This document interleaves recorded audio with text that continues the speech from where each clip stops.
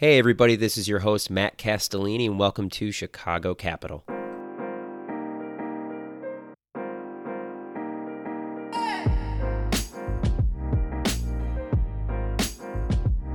Sebastian, thank you so much for joining us on Chicago Capital. It is truly an honor to have the New Venture Challenge winner on our show. Thank you for having me. I kind of want to dive right into NVC. For listeners who may or may not know, Sebastian is the founder of the startup that won Chicago Booth's annual startup competition. And it's a huge deal. The company's been making the rounds in the local press. Some might say he's the talk of the town. So it's exciting that we got him on our podcast, I have to say. What was it like to win that, Sebastian? What was the feeling when you heard when you heard your company's name called out? That's actually a good question. I would say it's a very unreal or surreal. I don't know which one, but a very powerful feeling, especially for us, because funny story, when we never thought we would get to the finals. We never thought we would win for a second. I mean, at the beginning, when you go in, you're all gung ho and you go in to win. So that's how you get in. But this year's competition was really strong. The other companies were really good. So when we were in the finals, and then we did our pitch and everybody else did. We were actually the first ones to do it early morning, and then we got to see the others, and the others were very excited, and they try to beat you. That's the dynamic of a competition. So it's kind of wow. I think they actually did beat us. And then when they start announcing the winners, they start from the bottom up. So then they go number 10 or something like that, X company.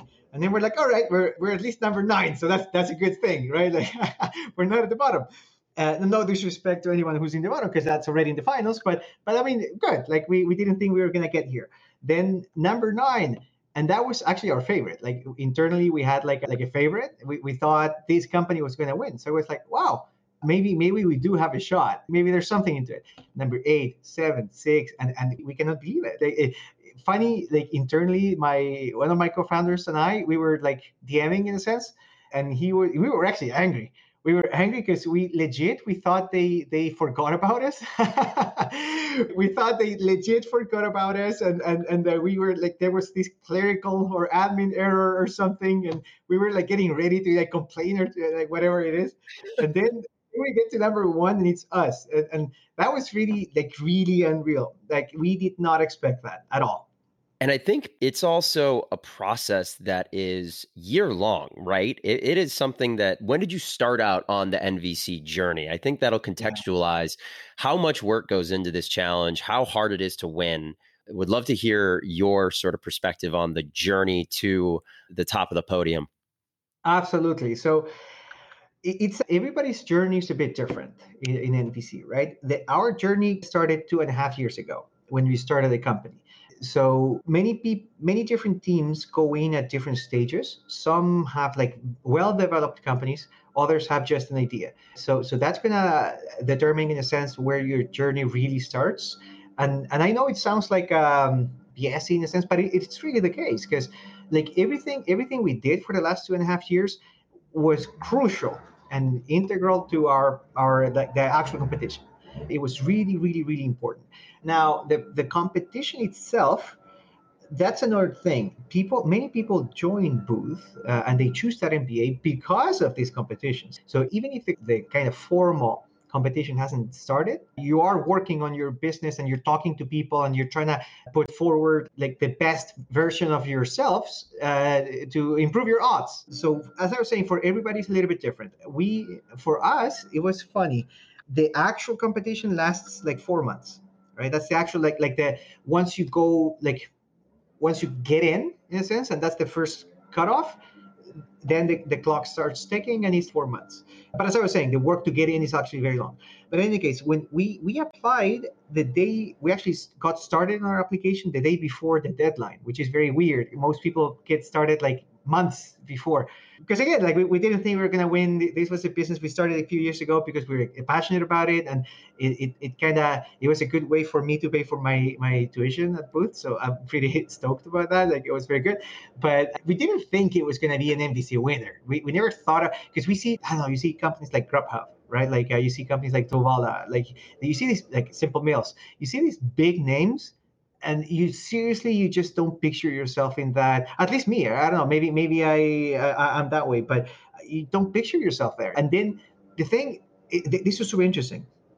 When I There was one professor, and I spoke to this professor, who shall remain nameless until I get his authorization to disclose the name. But and I just told him, like, I'm toying with this idea of getting into NVC. What do you think? Maybe my company's not good enough, but the experience sounds amazing. And a fun fact, it's the highest rated class, because it's technically a class booth, by far, like by a good margin. So it just seemed like a good experience, and that was the first motivator for us to join. And he was like, "Oh, so you have a working company? Tell me more about it." And then he said, "Yeah, maybe now this is not like an NVC winner, but trust me, go in, work hard, and you may end up with an NVC winner." And that was like a big, like our first big push. Then what most people don't realize, and this is like an important thing to note, you may not have at the beginning an MVC winner. Almost nobody has. That's what most people don't know. Almost nobody has an MVC winner day one. What happens is that you go in with an idea. You go in with an idea that's in a certain type of market. So you need a good market. You need a growing market, a big market. That's a good predictor of whether you're going to do well or not.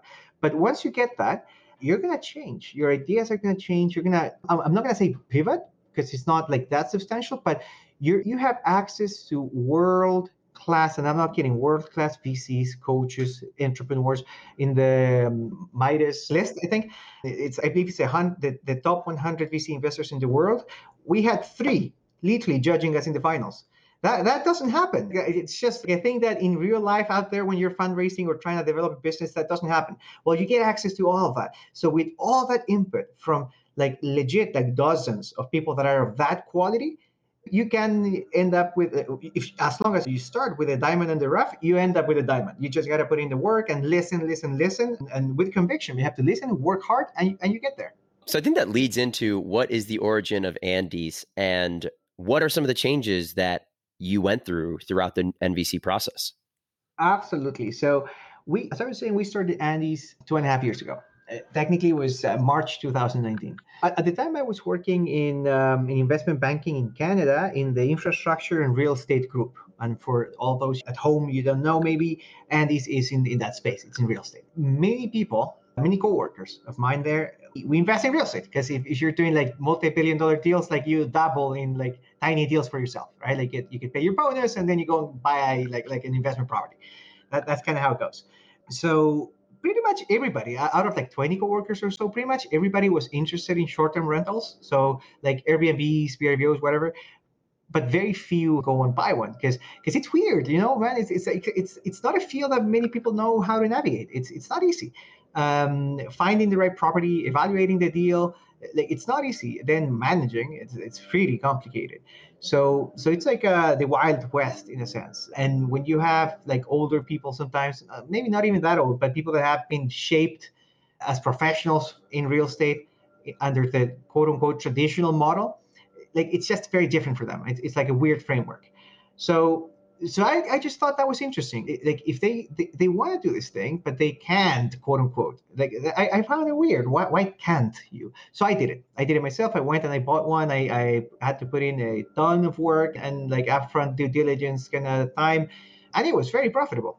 It was like a good deal, and it's not like I'm an expert. So you bought a short-term rental property and then you put it on Airbnb. Was that Correct. the method through which got it? Correct. But I didn't want to, I mean, I was working like a 100-hour week, so I didn't want to manage myself. So I did the buying. So I got a really good real estate agent, like top 1% in Canada. Then like I was convinced that was like the best use of my time initially, because that kind of scales your own time. So I got that one in. We got along super well. The guy's like an ex-M&A professional, like MBA. So it's a really good agent. Then we went in and bought this good property for Airbnb. I had to use a lot of data to do that. Then I got a property management company, because I knew I didn't want to spend all that time doing it. And that's when the journey really began, because then we realized that most companies are pretty subpar in a sense. Like we got calls. Like I remember like one night we got a call at 2 a.m., 3 a.m. or something like that from the cops saying that there's like illegal activity in my apartment. That's not a call you want to have. Right? And it's like a Wednesday, not even a Friday. So that really says a lot about the mismanagement that was going on at the time. But we were making money. We were definitely making a return. So that was the first thing. That was like the first kind of light bulb moment, which is like they're not doing it well. Like I'm not used to this level of like quality of service in a sense, but they're making money. So there's something here. Maybe there's some room for growth, some room for professionalization, or however you would say that, such that things work a little bit better, such that people like me can trust these guys. Because I know for a fact, if I share my experience with my coworkers, they're not going to go in because that's not their expectations. So I don't think, and the people that were in that market were like younger crowd, like people that were less risk averse and more fine with getting that call. So at that point, I was thinking, maybe there's this market that's untapped, and maybe it's a larger market than you would expect. So that was the first time. Then I had a conversation that was very interesting with a managing partner at a large asset manager in Canada. And I was thinking, I'm toying with this idea of launching a fund, because if we can get these returns consistently, this is going to beat like every other fund that you have, like point blank. And he said, super interesting. Love the idea. Who's going to operate? Like me. All right. How many years of operations do you have? 0.1. and then he's exactly. And then he's like, all right, Sebastian, I like the idea, but go and operate 5 years, 7 years or so. And then you pretty much have a blank check. Like that's how interested we are. But first show us that you can operate, because once we go in here, in this kind of asset class, we're getting married. And you got to be careful, because it's not like your regular like long-term rental where there's abundance of like professional property managers. If one fails, you just change the operator. Here, there's no more than 2 or 3 that could operate at a national scale. And now you're pitching yourself, sure. And if you fail, you're going to provide one of these guys. But even yourself, you said that these guys are no good. So, I mean, it's like you're pushing our problem onto us. So that's not how it works for us. And that was like truly the really big light bulb moment, which was, all right, this is what we have to do. If we want to go and make this big investment vehicle and get access to the larger market, to short-term rentals as an asset class, we got to first really understand and dominate the operation side of things. As at the same time, we keep getting more sophisticated in how we invest. Because there's a lot of like local knowledge that you have to have. You need to have like a strong geographic rollout in a sense. You can't just go and buy from Zillow a property for Airbnb. It's not going to work. It's not going to work very well for you. So that was like light bulb moment. Tide, in a sense, there's this wave. We got to ride it. There's a big space. Real estate as an asset class is the biggest thing on earth. At the time, I saw some like research material at the bank I was working in about short-term rentals, and that was like the big next thing in a sense. At least our research department thought about that. And with the sharing economy, gig economy, work from home, all these trends, and that was pre-COVID. All these trends, there's just one direction. It's up and to the right. So it kind of just made sense. Then I got accepted into Booth because I was applying. I had been applying to business schools for some time, and at that point, that was alrighty. I have 7 months of kind of risk-free runway. Let's do it. Let's see what happens. And at that point, we went all in and started like really getting our hands dirty and operating. I had to clean bathrooms and all that stuff at the beginning, but we did very well. We grew quickly, and we definitely did better than expected at the beginning. And then the rest is history. What markets did you start in, and where are you guys now? Yes. So we started in Toronto, up in Canada, because a couple of reasons. Well, one, I was living there, so that makes things easier.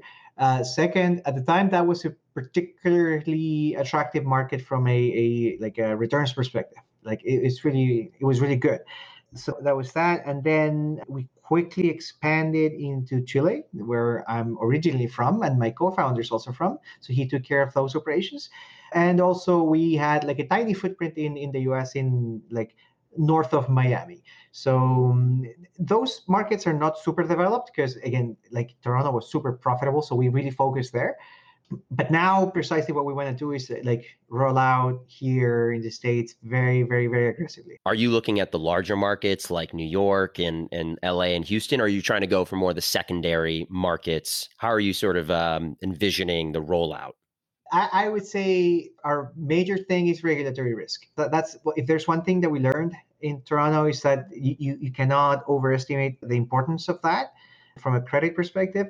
So that's the first thing we look at, right? Like how is the regulatory environment looking here? And then we start looking into returns and whatever. So it correlates very well with secondary markets in a sense. Like once if everybody's looking into the market, chances are you're gonna find some headwinds. Can you walk me through the end-to-end journey of using your service? What do you guys provide and who are you selling into? Absolutely. That's one of those things that we kind of improved during NVC because we used to have like two separate services, just like property management, because that's what we were trying to learn, and then advisory in terms of investments, right? Like, because that's what we were already good at and we wanted to keep getting better. But now what we do is that we provide a turnkey access to short-term rentals as investments. So what that means, like in brief, is pretty much all you need is a certain budget, and then after like a month or so you end up with a top like ranking property, and that makes you money and that you can use from time to time. So it's a good deal. The longer version is something like this.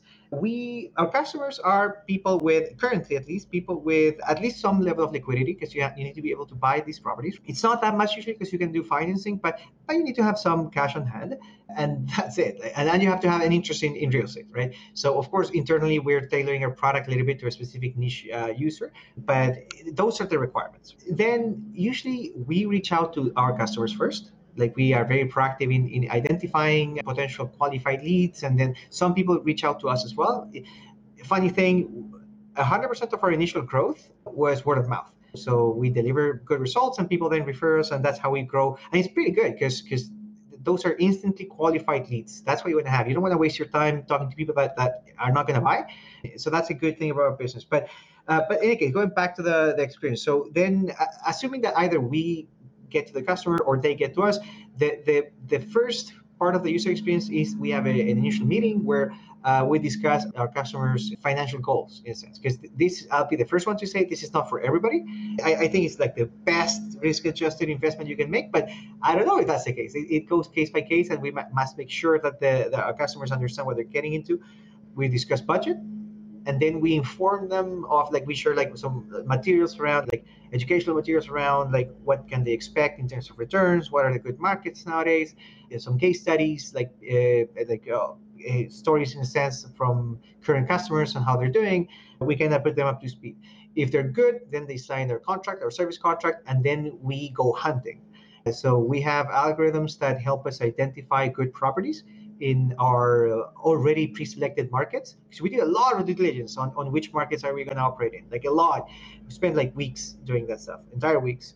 And after we get that done and we make some partnerships in there, those are get pre-approved, and then we start deploying our algorithms in those sectors, those geographies. Once we have that budget, as I was saying before, we start looking for these properties. Once we have like a set of properties that look good, like from a numbers perspective, we send them out to our agent partners, right? So those are like top ranking partners in geography, and then they start filtering properties with their own eye, because that's a huge value add from our network is that we only partner up with the best, right? Because even if you have the best algorithm on earth right now, there are things that are localized. There are some things that you just need a level of like local knowledge, right? So we leverage that as well, and then they give us a short list like immediately, almost immediately. We reduce that time frame from like weeks to hours because our algorithms make the heavy lifting, and then it's a matter of like due diligence from the partner perspective. Then they send those deals to us. We rerun them by our model that's like more fine-tune and provide like very detailed financials, and then we send that back to our customers. That's usually like a one-day thing, like from one day to the other, and then they get it's super quick, and then they get a report. Once they get the report, if they give us the go ahead, then we go on and negotiate the purchase itself. We don't own it. We don't buy the property. It's the customer. So, and that's a good thing about our model, which is you don't have to rely on somebody else to be a custodian or like the controller of your asset. You own the asset. It's all yours. We just make everything super seamless and easy for you. Instead of having to waste like 100 hours or 150 hours, which our studies say that's roughly how long it takes to go and buy one of these things, assuming you start from scratch, you take 3 hours, right? That's the whole thing. And are you seeing many customers who are doing this multiple times? So they're buying they're using your services for multiple properties. What's like the breakdown of usage in terms of using your platform for multiple properties versus one single property? How do you think about that? Yeah, we have a bit of everything. So we started with people that just bought one, in a sense, but not to pat ourselves on the back, but we delivered such good results that after a year of operations, you had enough money to go and buy another one. So the first batch of customers, like upwards of 30% reinvested with us after a year, right? So that was very good. That's not norm, by the way. That was like just outrageously good, but that happened. Then we also have a bunch of, I wouldn't say institutional investors, but like larger investors, right? Like either from family offices or small funds that do deploy more capital. So we're working on a few of those deals now. And quote unquote, everything in between. We have some developer customers that buy sequentially. So buy one, a month later, another one, a month later, another one. There's a little bit of everything. What is the revenue model that you use? How do you guys sort of monetize these services that you're providing? Yes. So there is a small upfront fee when we buy the property. It's very tiny, and it's in the documents in a sense, and it's basically like a small closing fee when you buy the property, and then we get a margin. We get like a fixed percentage of revenues throughout the property management phase. So after we buy the property and we start managing it, we get a fixed percentage. So that's pretty much a revenue model. It's very simple. It's very, very simple. When you were pitching at the New Venture Challenge and when you've been pitching subsequently or even before that, did you ever get the question around scaling this? How does this scale from the size it is today to the $100 million unicorn outcome? How do you guys think about that scaling process and bringing on more employees? I would imagine the algorithms part that scales pretty easily, and it sounds like you can leverage a lot of these partnerships throughout the country, again, to sort of outsource at least some of the work or some of the value proposition. But how do you guys think about scaling in the future? That's an excellent question. It shows a little bit of a field expertise because it is very hard. It's very hard. I'll tell you, and everybody at home listening, if you're thinking about doing something similar, think about it very hard because we thought it was going to be easy. It's a real pain in the neck. It's like you got to be committed. You got to be good at it. Execution, I cannot tell you how important it is. You got to be like really into the weeds. It's not easy. It's very hard. That's what I was going to say. Very hard. Now, even the algorithm, we thought it was going to scale like nicely. Even that is hard to scale. Even that's very hard to scale because like when you start an algorithm or like any kind of logic with a certain data set, it's almost guaranteed that when you transport that to another data set, it's not going to work well. So even that's like super hard to scale. And then we're not at a scale at which, of course, because we're kind of barely getting started, but we're not at a scale where we're seeing like architecture issues. But at some point, that's going to be a thing as well. Then we're going to have to rework everything and then change your architecture and then maybe go serverless. I don't know. There are different things that everything about scaling is hard. That's what I would say. Absolutely everything. Then, for instance, getting those partnerships. It's not easy getting those partnerships because we got to do substantial due diligence in different people.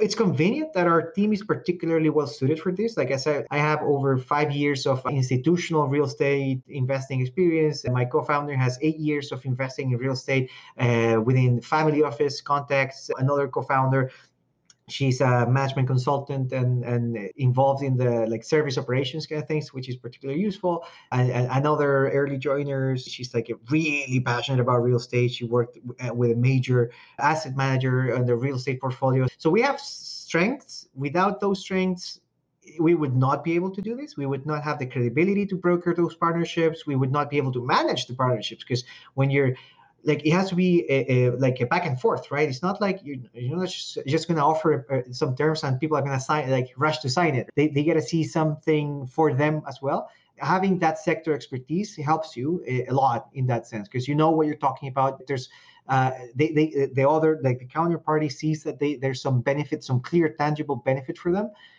in this thing that they can learn as well, that they can be part of something big and that's being led by people that know what they're doing. And that's not easy to get. Like we were very lucky in that sense. And that's why going back to the scaling issue, it's not easy. Everything that can go wrong goes wrong when you're scaling. So try to, whatever you do, like this is a major point. I assume that it's going to be very hard to scale and see how you can maximize your probability of success or non-failure while you're scaling, because everything breaks down, like everything's hard. So choose wisely, choose very wisely what you're going to try to scale. Well, you made a great point, and voicing over, I think a lot of the parts of that answer, it sounds like a lot of investors probably loved the domain expertise on the roster. Yes. In terms of founder market fit, this is a great example of a team of founders who seems very well suited to this particular venture. I'm a little curious now about the algorithm. Who built that out? Is there machine learning components to it? How does that algorithm, without revealing any proprietary secrets, just at a high level, how did you guys go about building that?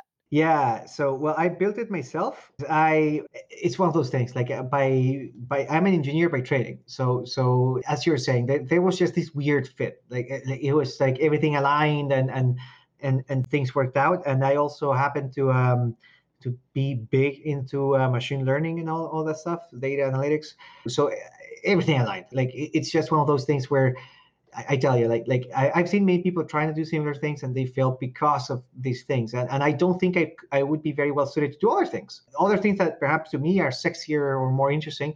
It's a competitive world out there, man. Everybody wants a piece of the cake. So yeah, so I built that algorithm. It's not super like fancy or anything like that. It's sophisticated in the sense that it has a lot of like sector, like domain expertise in a sense. Not everybody knows how to invest for like multi-billion-dollar deals, and we bring that level of sophistication to our initial set of algorithms.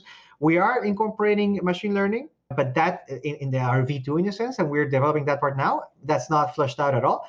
You need people underestimate that as well. You need a lot of data to train one of these models, and you also need to know very well what you're doing, because I see many people at like many colleagues or like other students at Booth that they always jump to, well, let's do a machine learning algorithm. That's like their go-to answer. And man, it's so hard. I'm sure there are like algorithms out there that are like pre-canned and that you can deploy, but they're going to work for like 50% of the cases decent enough. And once you start scaling and getting bigger, they're going to break down and nothing's going to work. You need to know what you're doing very well. You need to know even quote unquote the math behind these things. Like you really need to understand, like, how do I tinker with this thing? Right? Like what are the different like knobs and buttons and levers that I need to pull to make this work? And it just so happened that I know a little bit about that. And we have another early joiner I don't want to disclose too much, but he's like a world-class expert, right? So that really helps. You mentioned delivering good results for customers. If I'm a customer, does that mean, obviously there's an ROI from a time perspective, being able to sort of get an actionable investment in a day's time is incredible. But how do you guys measure to date good results for your customers? Is it yield or percentage return on their investment? I'm just really curious about how you quantify the ROI that you're bringing to your customer base. Yeah, our main metric is total return. That's our main metric, and that's a component of like cap rate in a sense, like your cash return, and capital appreciation. That's something that we bake into our analysis because we really try to put ourselves in our customer's shoes. Like it's not. That's one thing that we're particularly good at actually.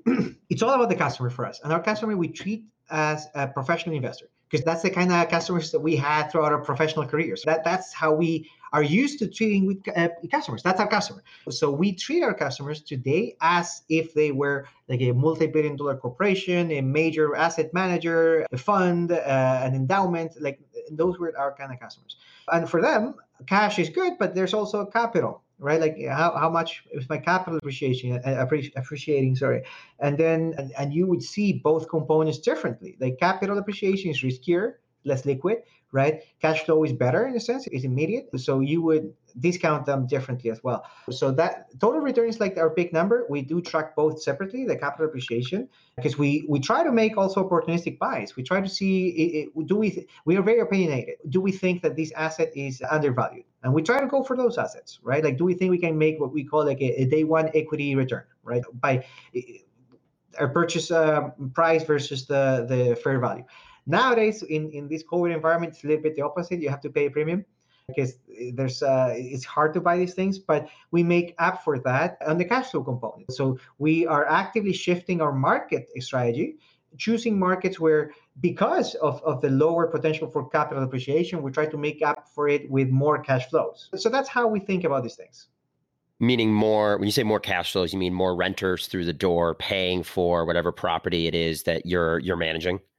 So it could be more renters, but sometimes it's actually fewer renters. It's more the total revenue, because sometimes you gotta market properties differently. Sometimes you gotta see, is there like a niche inside a certain market that's underserved, and that we can. I'll give you an example. Like for instance, there's some like a ultra luxury kind of assets in certain markets where like people like, for individual investors, that's too risky in a sense because there's not enough of them. But we have enough data from working with other people to know that there's a good probability of success here. It's not an outrageous or ludicrous proposition, right? So things like that, sometimes you gotta work with the hand you're dealt, and there's always a way to get yield, at least in our market, in our asset class, and with our team we can always get a yield. We sometimes we gotta look a little bit harder, but there's always a way to get it. I feel like, I mean, there's so many trends here that I feel like are tailwinds for you and for the business. Are there any macro trends, especially coming out of COVID, throughout this past year that you've really kept your eye on, that you in your mind represent the biggest or one of the biggest tailwinds for this business?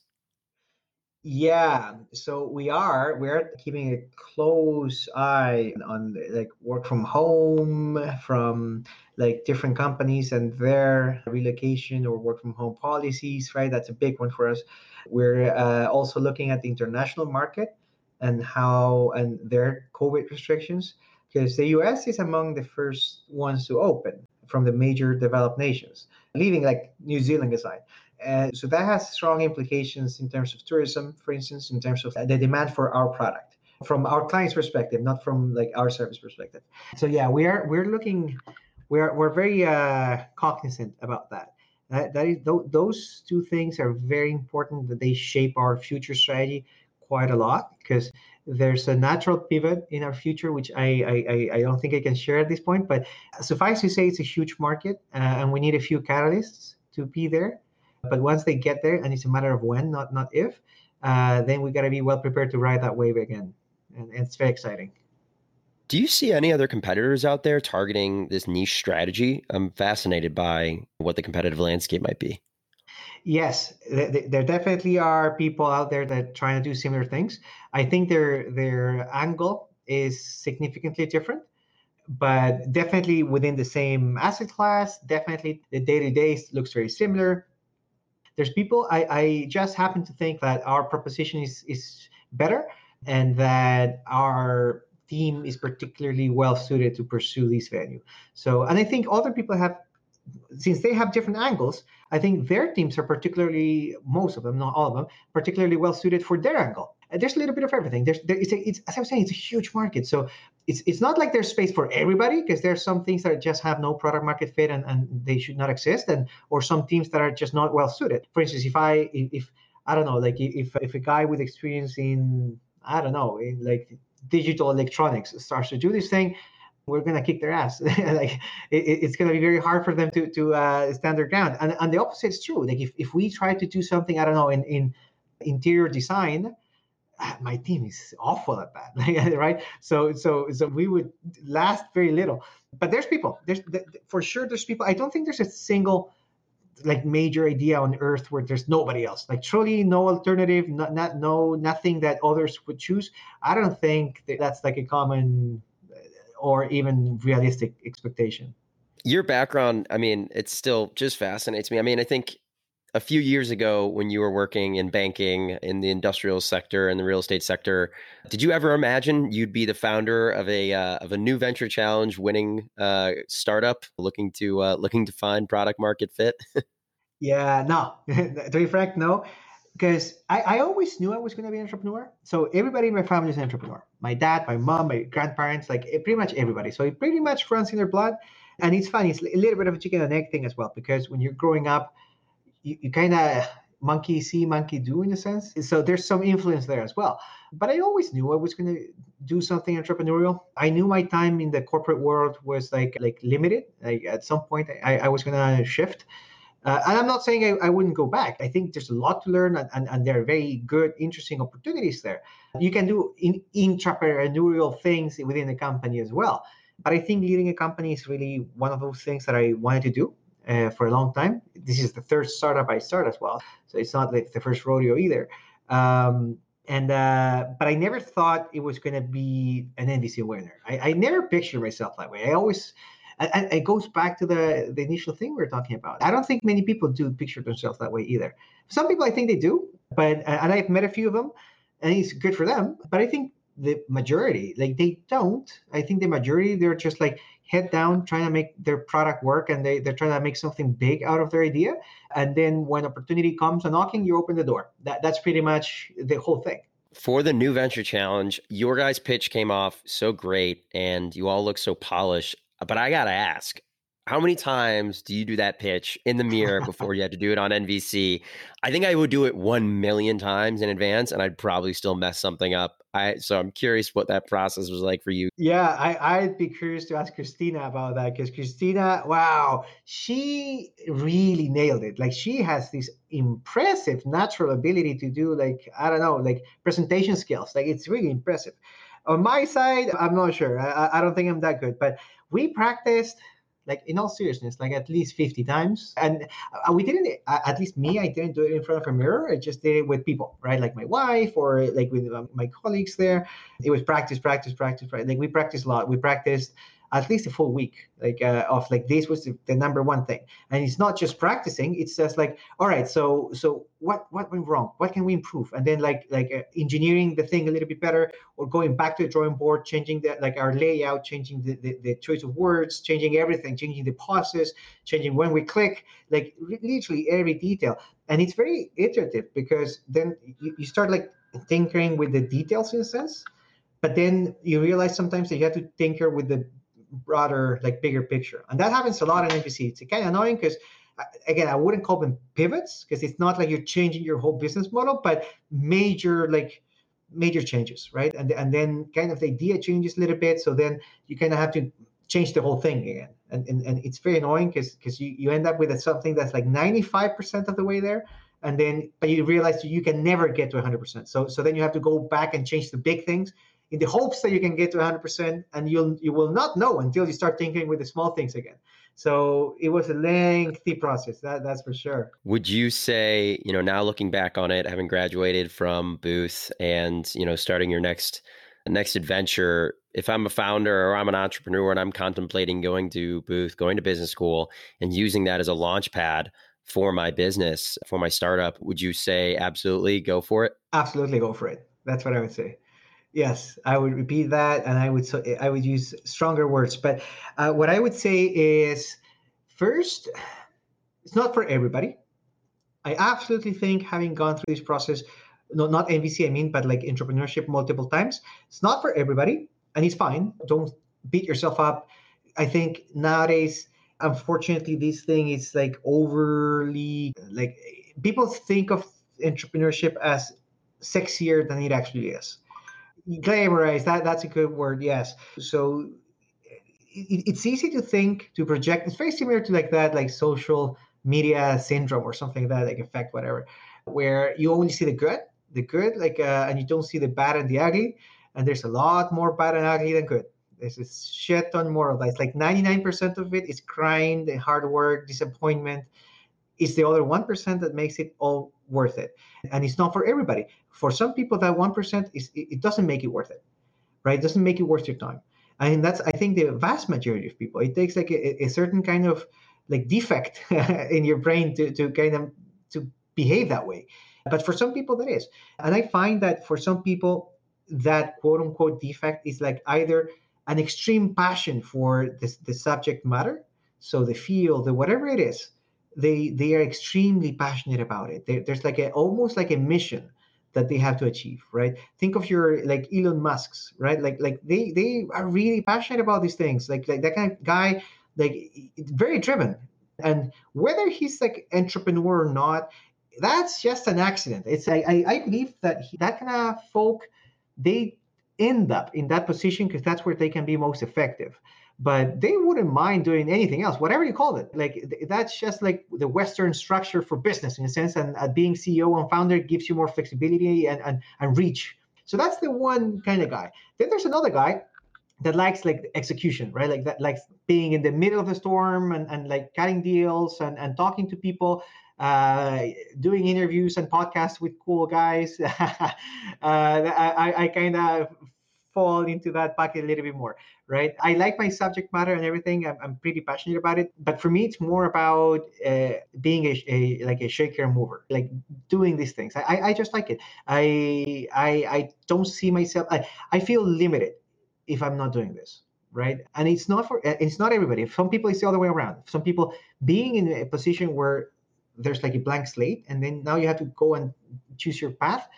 That's limiting. For some people, they rather have a more structured approach when they can see a clear line to the finish, right? Like, and they see that there's this path, and it's an amazing path. If you're going to be, I don't know, partner at McKinsey, for instance, or MD at Goldman Sachs, or whatever it is, or even like I don't know, at the helm of a nonprofit, those are really good paths to take, right? Really, really good path if that's your thing, right? And for some people, that's more empowering than basically somebody like life telling you, all right, figure it out, go and figure it out. So I would say that those are the two kinds of people I see as entrepreneurs the most often. If you are one of those, go to Booth if you can, do NVC twice if you can. There's nothing better than that. Like I'm not kidding. Like nothing better than you can do. Because at Booth you get a lot of the business experience, right? Like the formalities in a sense, which have helped me tremendously. Like even though I had like the investment banking background, all that stuff, there's a ton of stuff I didn't know, right? And I learned. And as an entrepreneur, you go into Booth with a different mindset. You're thinking about your business. You're thinking about, gee, how can this case study help me grow my business? How can I be a better entrepreneur or a better executive in the future? Like stealing a little bit of this guy's experience, right? Like, or as Newton said, like, what was the expression again? Like, I got this far because I was able to stand on top of the giant, on top of the shoulders. On the of giants that came, shoulders, I think of, yeah. yes, of the people that came behind me. Sorry, before me. So that's a similar concept, right? If you're an entrepreneur or an entrepreneurial guy, you go into Booth and you really get to study the giants that came before you, right? And that's really in and on itself like an impressive thing. But then on top of that, you have what I think is by far the best entrepreneurship curriculum for any business school on earth. Like I think by far, bound like bar none, by far. You have a flexible curriculum, so there's at least like 80 classes you can take around entrepreneurship, and you can take any of them, right? You have professors like Mark Davies, Steve Kaplan, Mike Alter, like people that like they're seriously world-renowned entrepreneurs or people that are inside like private equity and venture capital community, right? Like people that are like amazing that have done it, proved themselves in real life, not just like studying a case study, right? And then you have NVC itself, and that's like the crown jewel, like that's like the cherry on top of the cake, like that's the thing that really encompasses everything else and makes this thing what I think is the best experience for an entrepreneur that you can get, right? So I would say, yeah, heck yeah, go for it. Sebastian, I think we just convinced 50 people to go to Booth. And so I'm expecting some kind of revenue share agreement with Absolutely. Chicago Capital for all the tuition that we just brought in their door. I want to go reapply for Booth right now. I know. Sebastian, thank you so much for taking the time. This has been amazing. Congratulations once again on the New Venture Challenge win, on the New Venture Challenge success. It's so well deserved. And, I think we're all just excited to see what's next for you. Thank you. Thank you so much. Awesome. Thank you for having me. It was a pleasure. If you are a founder seeking venture capital investment at the pre-seed through Series A stage, check out Manifold Group. We're a venture holding company based in Chicago with offices in Dallas, Los Angeles, and soon Atlantic Canada. We believe early-stage private investments represent an excellent investment opportunity, but existing investment models in the space leave much to be desired. Manifold is a new model for growth in the new economy, designed to create and capture value at the early stage through synergies across its venture fund, incubation and acceleration studio, and advisory firm.